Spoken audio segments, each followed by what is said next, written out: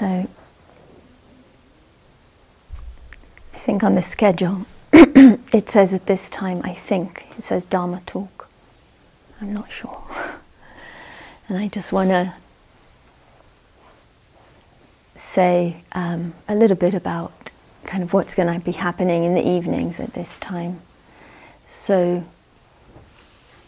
Dharma is a word in both, I think, contemporary but certainly ancient Indian languages. In our context, it means the teachings that have come down from the Buddha. But it's a word with a lot of subtlety and a lot of meanings. Sometimes it's translated as the way things are, or the path. But I think the really kind of useful understanding of it would be, just teachings that point towards awakening. Yeah, awakening from suffering and into well-being. But we're going to try and not use a lot of words in unknown languages, but saying that, I can also say that they'll probably creep in quite a lot. So when we use them, we'll translate them as best we can, but feel free to also inquire. And maybe just to say, since I've said that the beauty of Sanskrit and Pali is that they're incredibly rich languages. So often, just like with this word Dharma, the meanings are much more diverse and subtle and rich than the English translations can be. So that's why we will sometimes use the original words in there. And what we're actually going to be doing at this time is that we'll be offering some reflections on the teachings and on the practices as a way of, to a great degree, kind of bringing a context, giving a context to the practice that we're doing. Yeah. So, the practice isn't happening in a vacuum. Actually, nothing happens in a vacuum. But certainly our practice isn't happening in a vacuum, and it comes from spiritual traditions that have been around for, the Buddhist tradition 2,600 years, but of course the Buddhist tradition itself is a continuation of traditions that were here before. So it's kind of, we can feel that. Yeah. And it's not just what the Buddha said 2,600 years ago, but the way that has been understood and shared and practiced by people since then. So it's a very alive teaching. And the invitation is for you to also really listen in that way. Yeah, so we're not here to kind of give you the truth, and this is it, and you need to either accept it or reject it.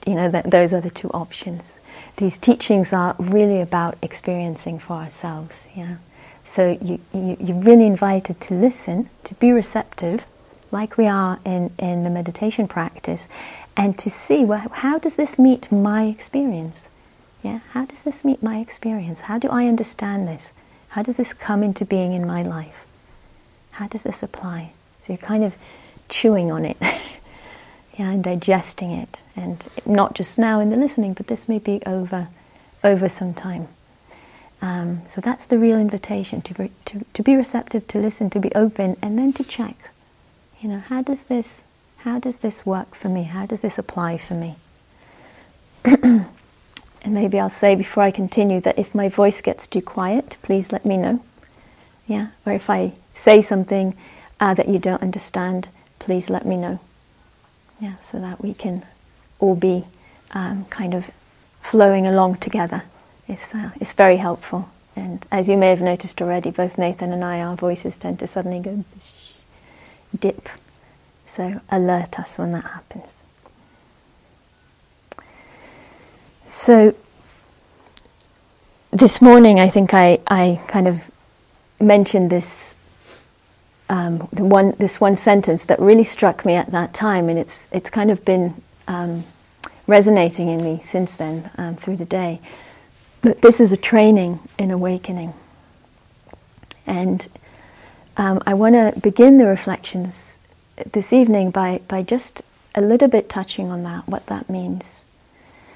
I've said Buddha a few times already since I started this evening, and Buddha, the meaning of the word Buddha, it's not a name. It means someone who's awakened, someone who's awake. Yeah. So that's what it actually means.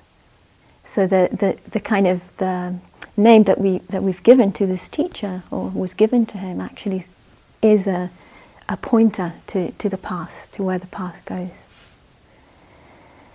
And something that I love about the teachings that have come through through this tradition is that they both give us a context and a framework for deepening our understanding of human experience, both in the micro, both in the personal, our own personal experience, as it comes through our own being, with the conditions, the personality, the life experience that we have, both in the micro and in the macro. Human beings on a large scale. Yeah, so it gives us a context and a framework for that, and this can be really, really useful, really, really helpful. But the teachings also give us practical applications. It's not just the framework and the context, but also practical ways to apply those. And we've touched on them: the meditation practice that we're exploring, the ethics, attitude and intention of non-harming that I mentioned today. These are applications of a kind of a way of life that leads, or that supports us in waking up.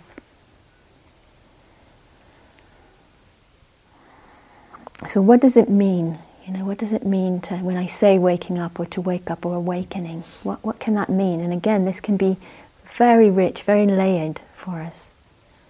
And for some of us it might, there might be a sense of this kind of like dramatic, I'm using awakening and waking up. I like those much more than enlightenment.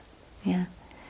It gives us that sense of some kind of dramatic, massive moment, when we suddenly stop being this bundle of, confusion and doubt and bad habits and whatever it is, and become blissful and peaceful. And so that can be one understanding of that. But I think for me, when I think about what it means to wake up, is to wake up to something we can say, to our full potential.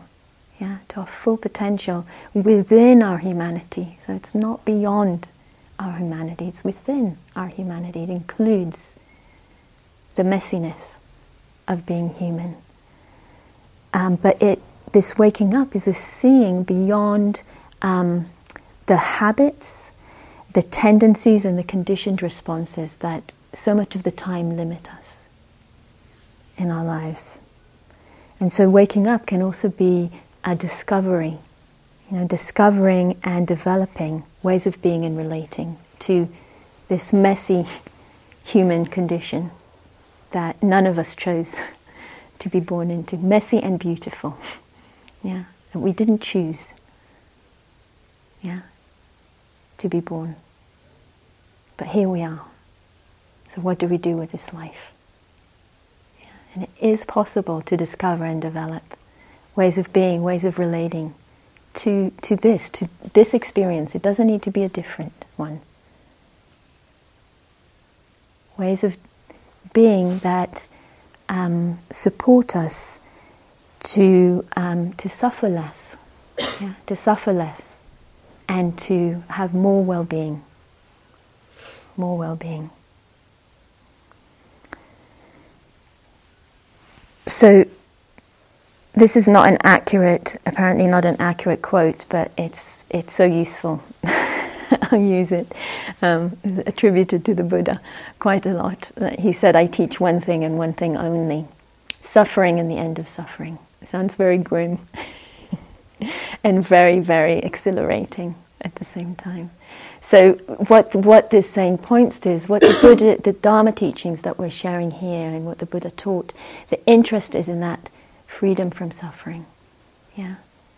And again, within this life. Yeah. So it doesn't mean that we need to find ways to be beyond discomfort or beyond pain. or beyond messiness, but ways of relating.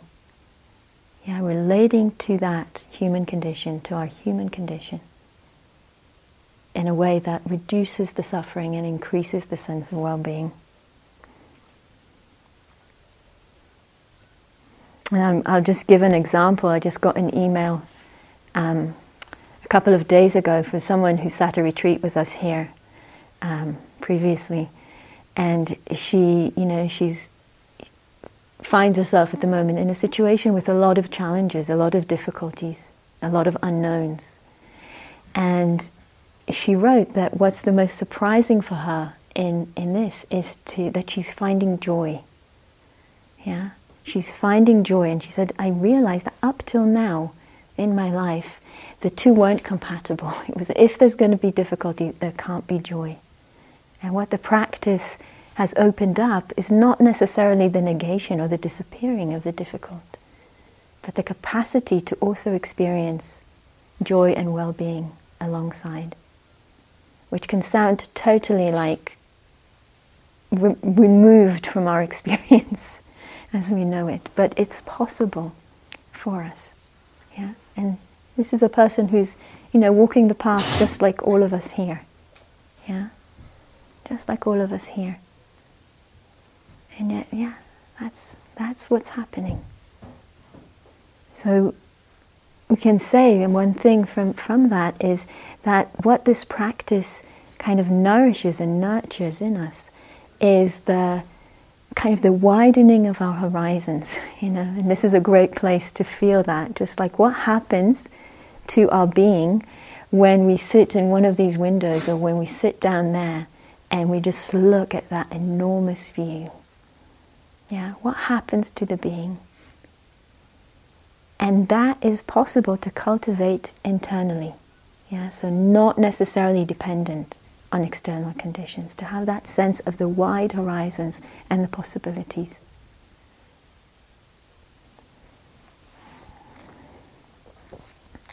So this is part of what I love about these teachings. Yeah, I think that they're so radical on the one hand, and on the other, they're so intuitive, and they make so much sense. Yeah, I mean, you're all here because there's something in you that knows, that it's possible to live well.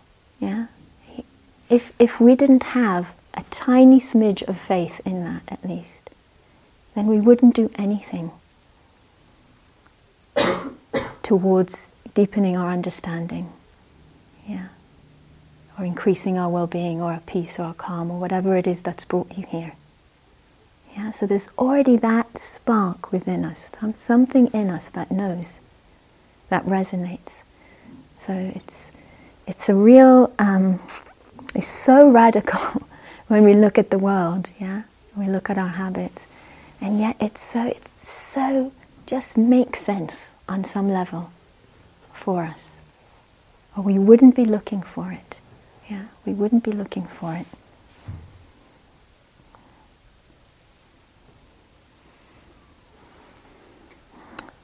So I really wanted to touch on this kind of wide context, right now, pretty close to the beginning of the retreat. Might not feel like we're close to the beginning. This may feel like the longest day of your life. But I kind of want to open up that vista, open up that view of what is possible, which is really there in that word awakening. Yeah, it's possible. And the fact that, that the Buddha was a human being just like all of us. Yeah. So that is possible. And the vista is there, and it kind of holds us just like the mountains do, just like the view does. Something that we can rest into. And I also want to kind of go more into the practice today, this evening with you. Kind of a bit more reflections on what we've been doing and what we'll continue to be doing over the days here. So we've talked a bit about what meditation is, or a lot, and I wanted to share one of my favorite ways of relating to meditation or speaking about meditation, which comes from the Tibetan language. In Tibetan, the word for meditation is gom, G-O-M, and it literally means, what it means is to become familiar with, or to get to know. Yeah, so it's not about stopping thought. It's not about finding ourselves in a state of bliss. Yeah, it's not about feeling incredibly calm or whatever, peaceful. I mean, those things can happen, and when they do, that's great. Yeah, but when we speak about meditation, it's about becoming familiar with. It's about getting to know. Yeah. So it also gives us that sense that it's not some state or some goal that we need to get to. It's a process. Yeah. It's a process. It's like a verb.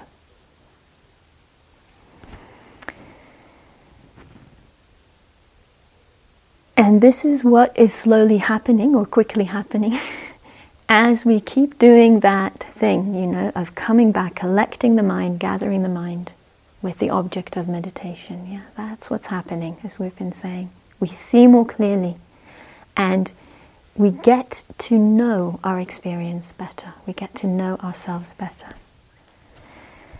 And we deepen our understanding of the mind, of our particular mind, particular habits and tendencies and triggers. Yeah, and from there, of a much wider picture. Yeah, much wider picture of how things come together in the world, how appearances come together in the world, and how we all function as human beings. And we also can begin to see how the habits of the mind affect our well-being. Yeah, how the habits of the mind affect our well-being. And we begin to see that, and we're interested in knowing it. Yeah, and this is really, really important. So it's not about getting the right mind. And it's not about getting a good mind, yeah? And it's not about getting a meditator's mind. It's about, first of all, let's get to know the mind that's here, yeah? Let's get to know this. This is what we've got to work with. This is what we were born into, yeah? So let's get to know this experience. And hopefully, as we get more understanding of how the habits of the mind affect our well-being, this also generates interest. Yeah, it's like, this is what's going on. This is what restlessness feels like. Yeah, this is what my mind does all the time when I'm not paying attention to it. And hopefully that will begin to generate interest. Interest in getting to know more, and also interest in exploring more ways of attending to our experience. So a lot of what we're seeing is the habits, the tendencies, the patterns. They're like grooves on on record players. Yeah, these old records. I grew up with records. Pretty sure most of you didn't. Yeah, but you've seen them. You know how they work. Yeah, there's these grooves, and the needle goes in the grooves, and that's what plays the music. And sometimes that's how we operate. There's certain grooves, and that the mind falls into these because that's where it's easiest to go. But what we're doing through the practice is we're, first of all, generating the interest and the understanding that this is not the end of a human life, that it's just grooves and we just keep falling into the same grooves. Yeah. So we have some interest in how can we bring freshness? How can we cultivate other ways of attending to our experience, and particularly ways that reduce suffering. Yeah, I teach suffering and the end of suffering. Yeah, not me, him. Where is he? He was here somewhere, over there. Yeah, the Buddha. Suffering and the end of suffering. So we start to get interested. So I want to just give a very simple example that's probably, you've probably kind of had a taste of today, of that possibility of how the interest can affect the degree of suffering. Yeah, so it's possible that through the day you've been sitting here and you felt some discomfort somewhere in the body. It's possible. It's quite likely. Yeah, may have been a more intense pain, may have been a very mild discomfort. So either at the time or in reflection, you probably notice that the habitual, instinctual, very quick reaction to discomfort is trying to get away from it. Did you notice that? Wanting to move. Sometimes we only notice after we've already moved. It was, oh, I've moved. Oh, why was that? Oh, my knee hurts. You know, it can be so immediate, so quick. Yeah, so that's our habit. That's our habit. Something's uncomfortable, we want to get away from it. If it's in the body and we're sitting still, we'll probably move. Yeah. So that's the habit. What happens if instead of the habit, instead of the moving, we notice the discomfort, we notice that really strong, really strong momentum to move of our old habits. We notice all of that and then we bring in interest into the experience.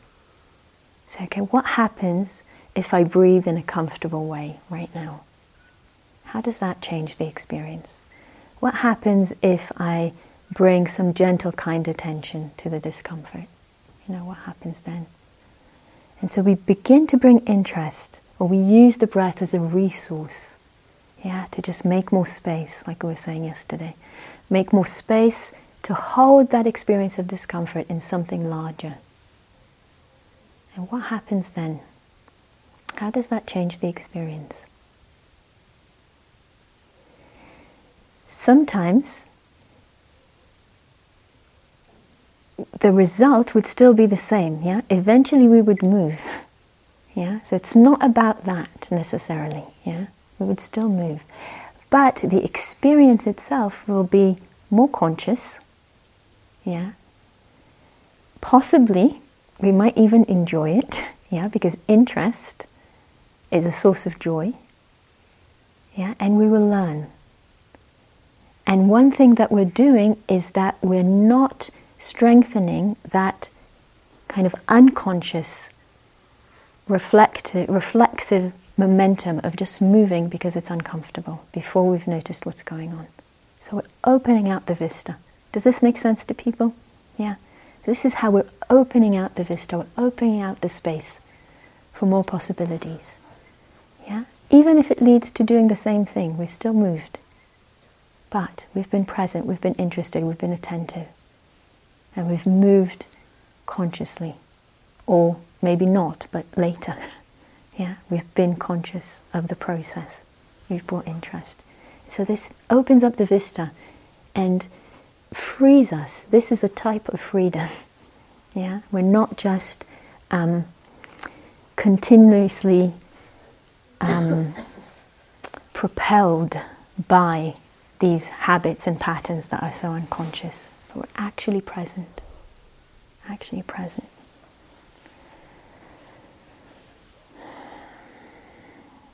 So let's kind of break down the process of practice a little bit at this point. So we have an object of meditation.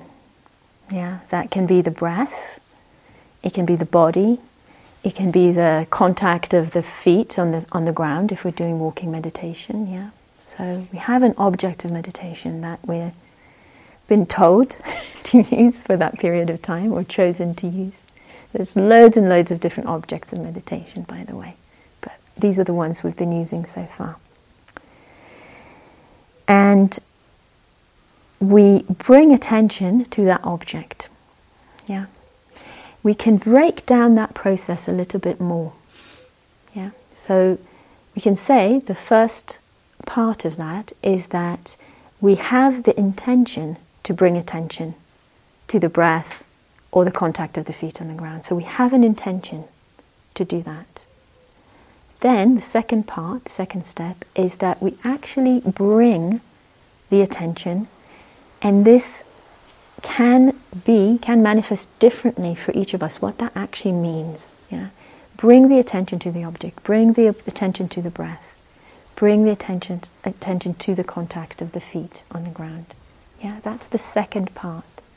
And the third is that we notice when the attention has moved away. Yeah. So that it's not that when we notice the attention has moved away, we're not meditating. Yeah. It's actually part of the process. We've noticed. Yeah. We've noticed. At that moment, we've woken up to what is going on. Yeah. So these 3 steps are all of equal value. Yeah. There's no hierarchy. It's really, and I feel like it doesn't matter if this is the first time you're meditating or you've been meditating for 30 years. We all need to hear it again and again and again. You know, that moment when we notice that the mind has moved is not a failure. Yeah, it's actually a moment of being awake, and it's part of the practice. And it's really interesting to see what happens then. Yeah, what happens there.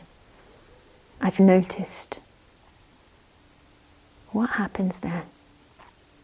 For most of us, what will come up at that point is I hope I'm accurate, many of us, I think it's most of us, from my experience, there'll be some type of harshness that comes up. Yeah.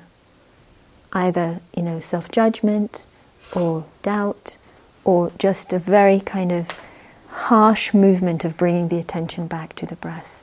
But what I would really encourage you is just to take a moment there, we've been kind of saying that, to notice what is the response when I notice that my mind has wandered, and how do I bring myself back? Yeah, really, really key.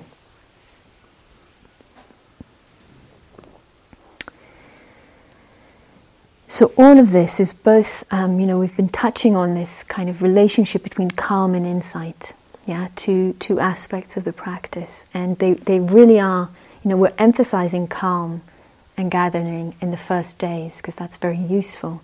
But the insight and the calm, they come together. Yeah, the image that's used in the tradition often is the 2 wings of a bird. Yeah, you can't just fly with one. Yeah, so they feed each other. They feed each other. So the intention, yeah, is calming, yeah, and bringing the attention, that's a calming, the gathering.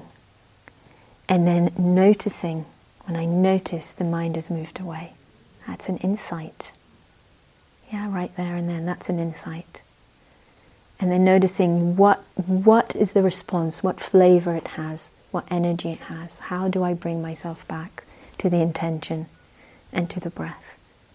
Yeah, there's loads of layers of insight there.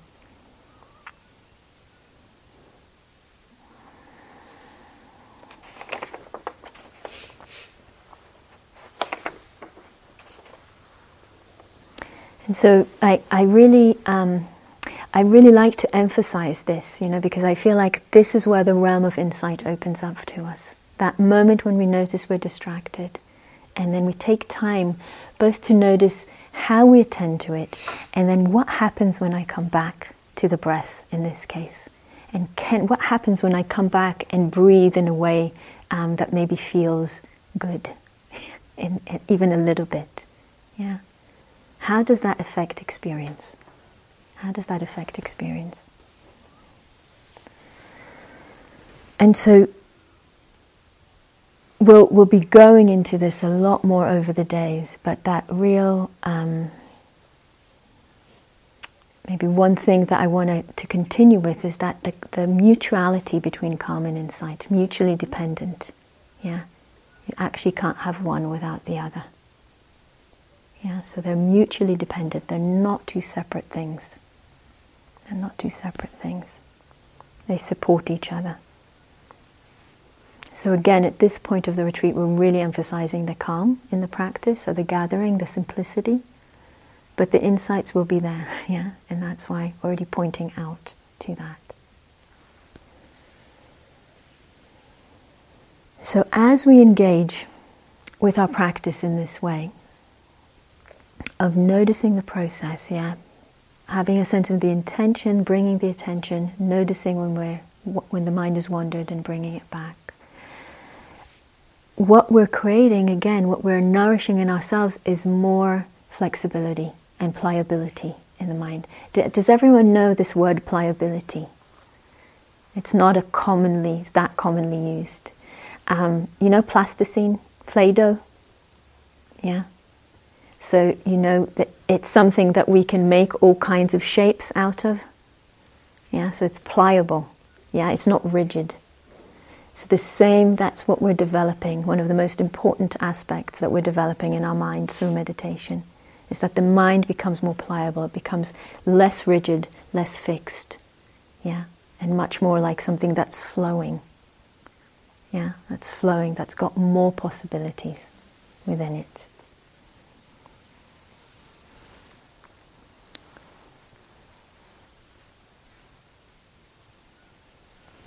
So we're increasing our choice, is another way of saying that. Yeah, increasing the range of choices that we have. And decreasing the stickiness of our habits. If you've noticed that habits of mind, they're sticky, you know. It's like another image sometimes that's used is like they're like a hook. And we get hooked on them. Yeah. So we're decreasing that stickiness of the habits.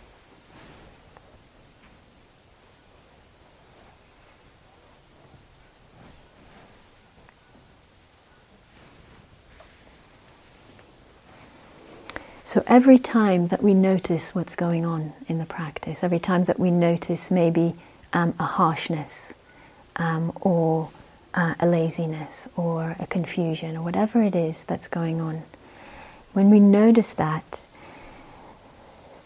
brings more aliveness in the moment, and it also nourishes a different momentum.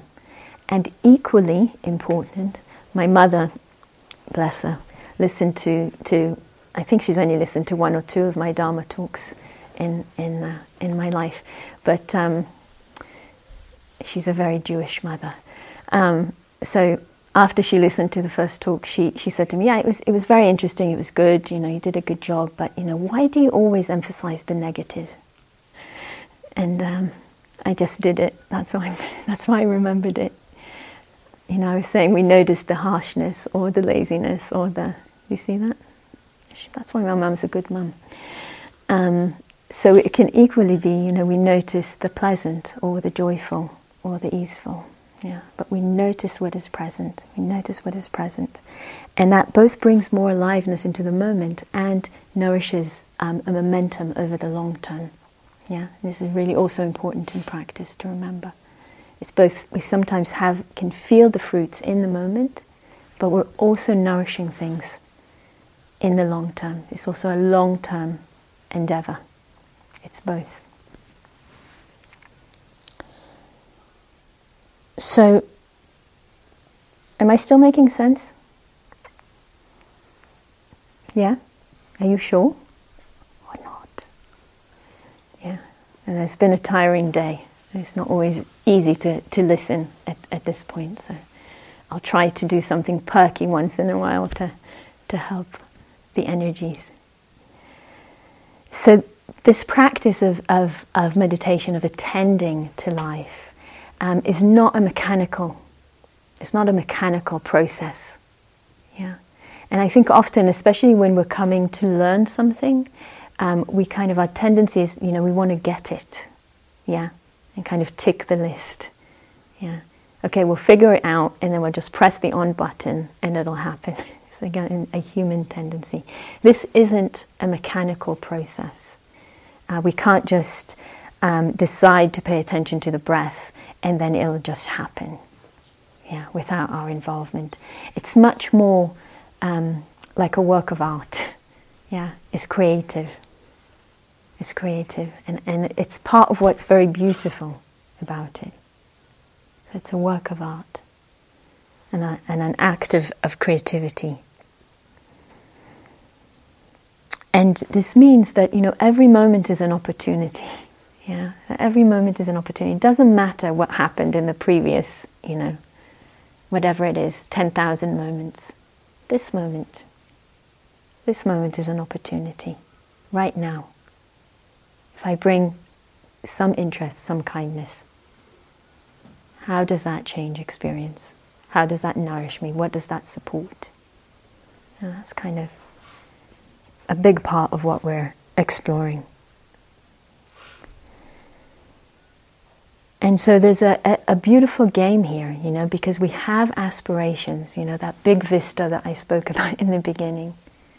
We have aspirations, we have possibilities. There's at least a little part of us that believes it's possible for us to live more lightly. We have those aspirations, and they're really, really important. And it's also really, really important that we engage with what is going on in this moment, in the best way we can, with interest, with gentleness, with kindness. So it's a moment-to-moment thing, and it's also a long-term thing. It's both of those. It's both of those.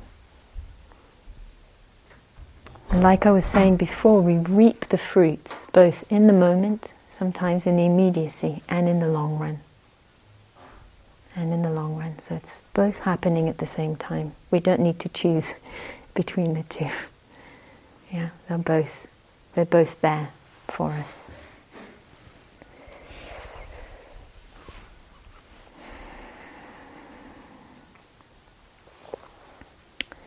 So I was speaking about calm and insight as mutually dependent, mutually supportive. Remember that? Yeah. This is actually true of everything. And we'll be going into this a lot more over the days. But everything is dependent on other conditions. Nothing exists on its own. Nothing exists on its own. And so part of what we're doing in the practice is also developing attitudes that support insight and calm. So insight and calm are mutually dependent on each other, but they're also dependent on other conditions. On other conditions in life. And so we can cultivate attitudes that support this sense of creativity, or of interest or of kindness in the practice, of aliveness. And this brings us to another key insight that we'll be exploring, but we experienced today. Remember when Nathan rang the bell a couple of times this morning? And the first time, you were asked just to listen to the bell in as relaxed a way as possible. And the second time, you were asked to just concentrate on hearing the bell. Just concentrate on the sound of the bell and let go of everything else. You remember that? Was there a difference between the two experiences? Were they the same? If they were the same, raise your hand. If they were different, raise your hand. Okay. If you're not sure, that's fine. Absolutely. But it's interesting to notice, it's the same thing. The bell rang, it's the same bell, it's the same person ringing the bell. So where does the difference come from?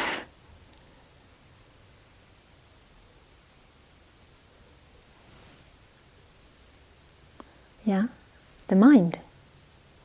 How we approach. How we approach that sound makes a difference to the experience. Does that make sense to people? So this is really, really so beautiful, so obvious, and so hidden. Most of our lives. We take things to be.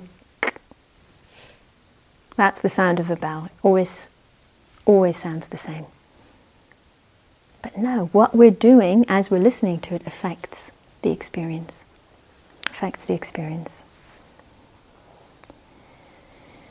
So in the practice, we also nourish, develop, cultivate attitudes that support creativity, support aliveness in the practice. And I just want to touch on a couple of these, or actually they're more than a couple, they're two pairs. And these two pairs from our good friend Rob Obeah, who's a wonderful, wonderful teacher, and you might be hearing quite a lot about him over the days. So there's the two pairs of attitudes to practice that is just really helpful to remember as we're sitting here or doing our walking. The first one is to remember that as we're practicing, we're cultivating sensitivity and steadiness. So we're cultivating them, and we can bring them to the fore, we can bring them to the front. Yeah, that sensitivity, remember when I said gom, becoming familiar, getting to know. The sensitivity to feel, to receive what is going on in experience. Yeah, and the sensitivity to attend to it. To attend to it.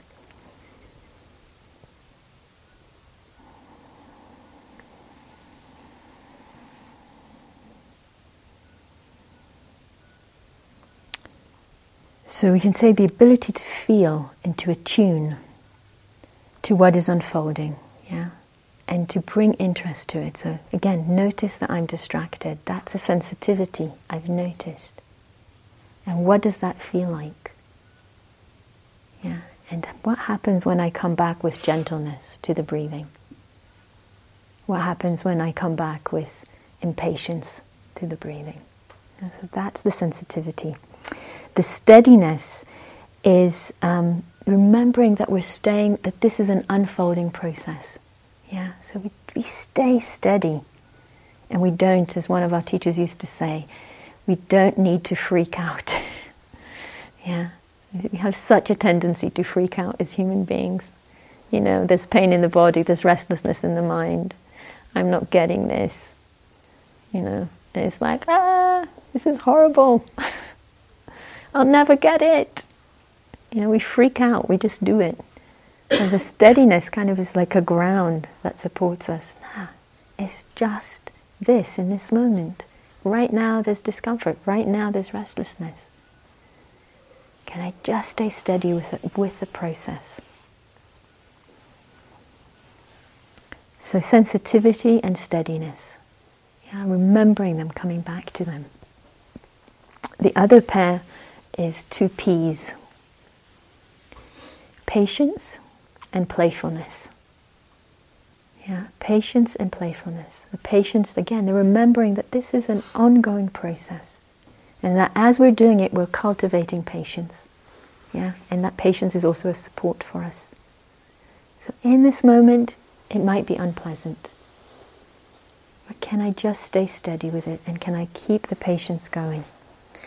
And can I not tighten around specific expectations that I might have, yeah, or ideas that I might have, but just stay open. Yeah, stay open to see what unfolds. And the playfulness, yeah, creativity, joyfulness, experimentation, yeah, the opposite of mechanical.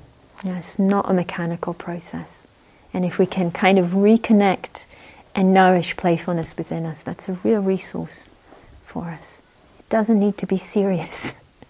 Yeah. It's not always easy, but it doesn't need to feel like a weight. Yeah, we can play with it. We can play with it. And that's, you know, if you look at children, that's the best way to learn. Yeah, is through play. It's through something that's to some degree enjoyable or nourishing. Yeah, it won't always be fun, but to some degree, on some level, it's nourishing.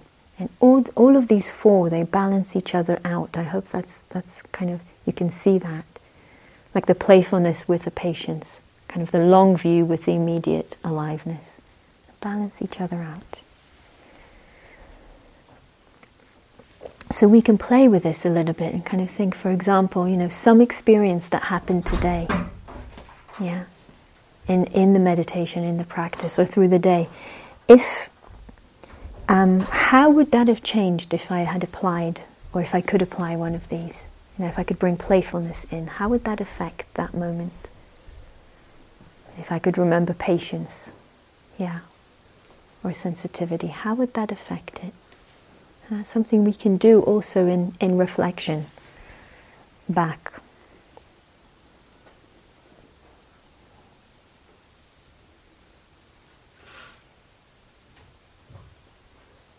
So I knew this was going to be a long talk, and now I'm in the place where I need to chop some of it out. So we'll see how we go. So our perception, again, I've said it, but this is really, really important. Our perception of experience is conditioned, and it's affected by many, many different causes, including the state of our mind and the attitude and the approach that we bring to the moment and to the practice. And this is, so it's not about making things more serious, it's actually about opening up the vista even more, because it actually offers us possibility. It means that experience is more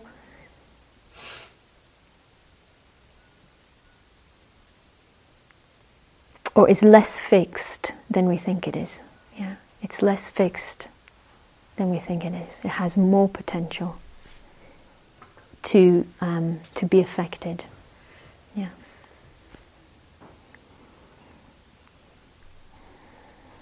And again, we'll be touching on this a lot over the days.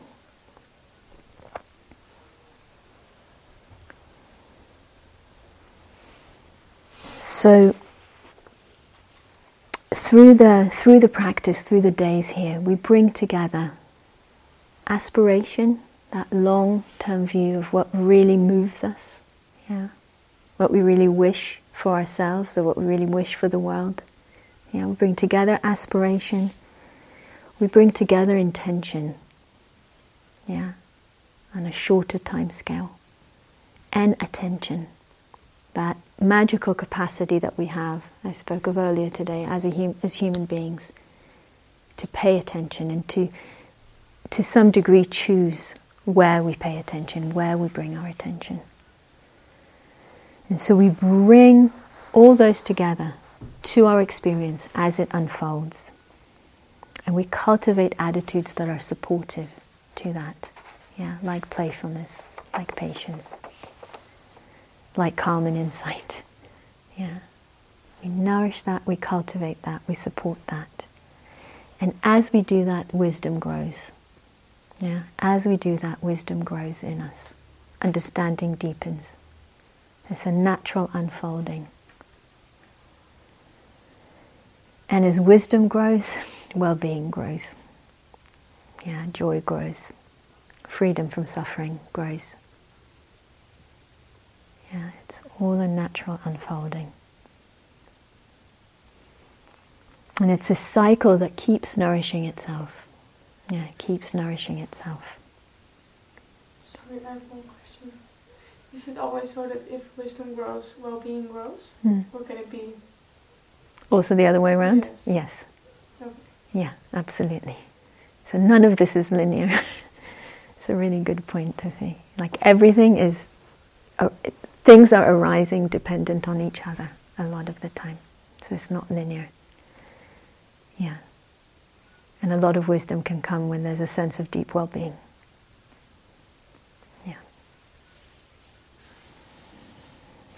So a cycle that keeps nourishing and deepening itself. And a resource, for ourselves and for the world that we live in. And I just want to end with a little bit more about our intention as we practice.